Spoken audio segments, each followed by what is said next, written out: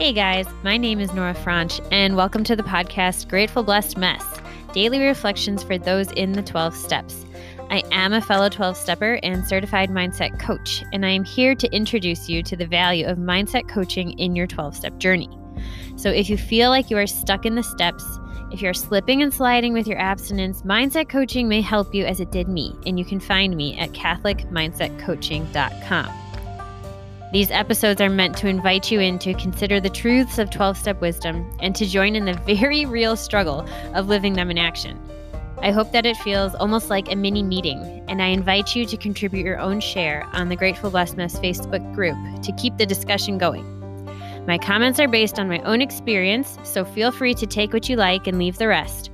But my hope is to encourage you on your own daily 12-step journey. As they say, you cannot stay clean on yesterday's shower. So without further ado, let's begin.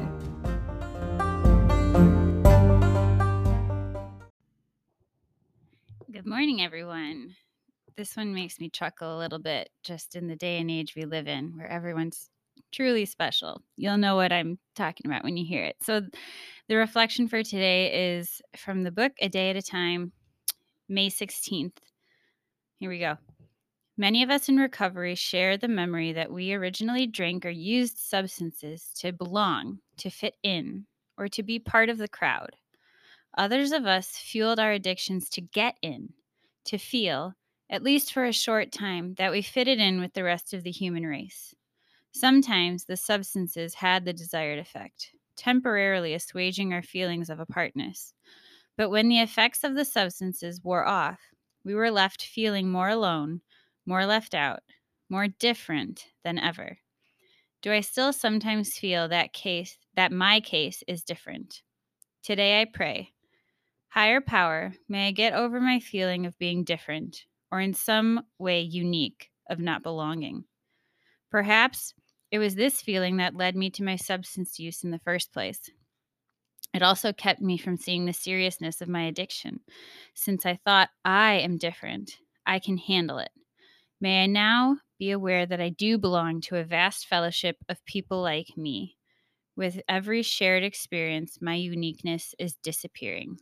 Today I will remember I am not unique. I mean, that's just funny, right?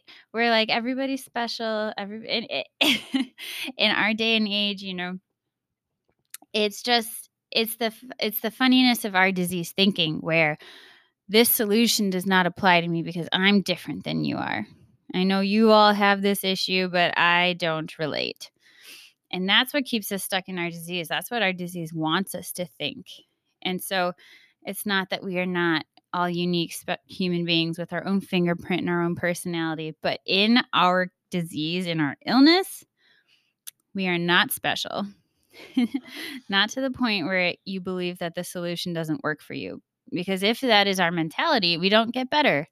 We don't get better. I've heard the phrase in the rooms that, to be terminally unique, meaning, I'm just different. So I'm glad this works for all of you, but it's not going to work for me. And lots of times we leave the rooms because of that, because we're like, oh, no, not for me. And then we're back on our own and back at it. And then end up coming full circle again, 5, 10, 15 years later, humbled for sure, or humiliated, often humiliated in the beginning, but surrounded by people who love you because they've been there too.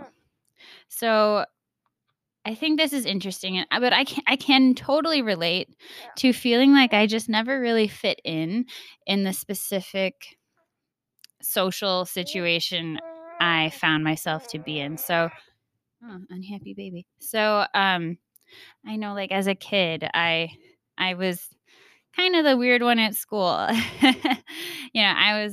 And then I was a gymnast, and at gymnastics, I was the only one who didn't go to the public school that all the other kids went to. And I just always felt on the outside, on the outside of inside jokes or just on the outside of the common experience. And whether or not it was actual circumstances that made it that way, I think what I'm convinced of pretty much 99%, it was just in my own head.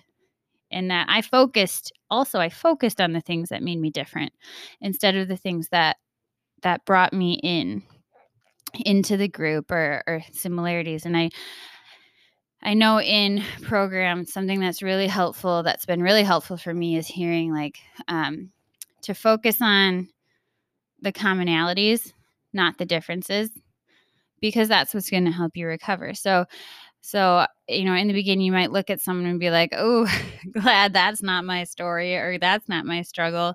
But what part of their share do you relate to? Because that's where you can bind together and get strength and build from each other. And that's what's going to help you recover. That's what's going to push you along in program. So this other part, sometimes the substances had their desired effect, temporarily assuaging our feelings of apartness. And, I know for me personally, what I found is that as I approached my personal bottom, God, please let it be my last bottom, that I had this moment where I was doing the thing and I was like, oh my gosh, this isn't even helping. Like, I'm not even enjoying this anymore. I don't feel better. That was such like a spiritual awakening. That was like a spiritual, lightning bolt. I can see that now. It didn't feel like it in the moment. It was just confusing in the moment. But now I can recognize like the hand of God in that moment where I was looking for the hit of what I wanted and it just totally fell flat. And so a little part of me was able to say like, well, then what's the point? I was okay with hurting myself as long as it was getting me something that I wanted, but if it's not even getting me what I wanted, that was kind of a beautiful part of my own bottom. But back to this idea of belonging, of uniqueness.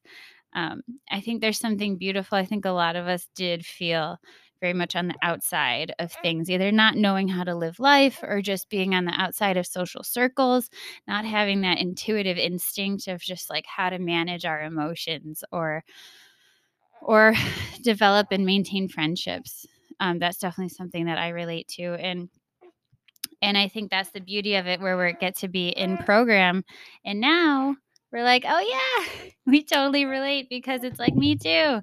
I was that weirdo, or I was that person who just couldn't figure it out.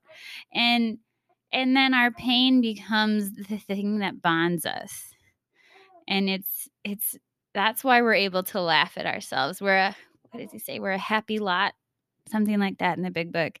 And we are, because we're finally with our people where we can laugh at ourselves because it's their experience too. And that's where the healing really, really started for me. To hear those ridiculous or horrible or embarrassing or maddening things that I would do in my disease, and for someone else to say, oh yeah, me too. Yeah, like I did that. I did that yesterday. Or I did that, 10 years ago, and now I've got 10 years of abstinence under my belt, and it's like, what? So that's what I have for today. I hope that speaks to you. I hope this podcast is just accompanying you on your journey.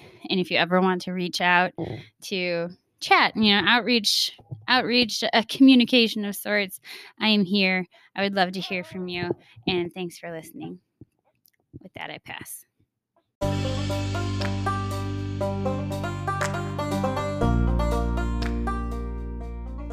Thank you so much for listening to today's episode. If you feel that mindset coaching could help you on your 12-step journey, please feel free to reach out and find me at catholicmindsetcoaching.com. But more than that, it's important to me to give listeners like yourself a place where you do not need to feel alone on your 12-step journey. And for that reason, I've created a Facebook group. It's called Grateful Blessed Mess, and it's a place where listeners can go to add their own commentary on the share for the day, in addition to my own, and for us just to have a conversation or start a back and forth where people can find support in their 12-step journey. This is not a replacement for 12-step work. This is something outside of the 12 steps. It is simply something that has a heart for the 12 steps and those who are in it. And so, welcome. If you are here, chances are you may also be a bit of a mess. And I hope that you can learn to find some gratitude in the blessings that have come from your messes.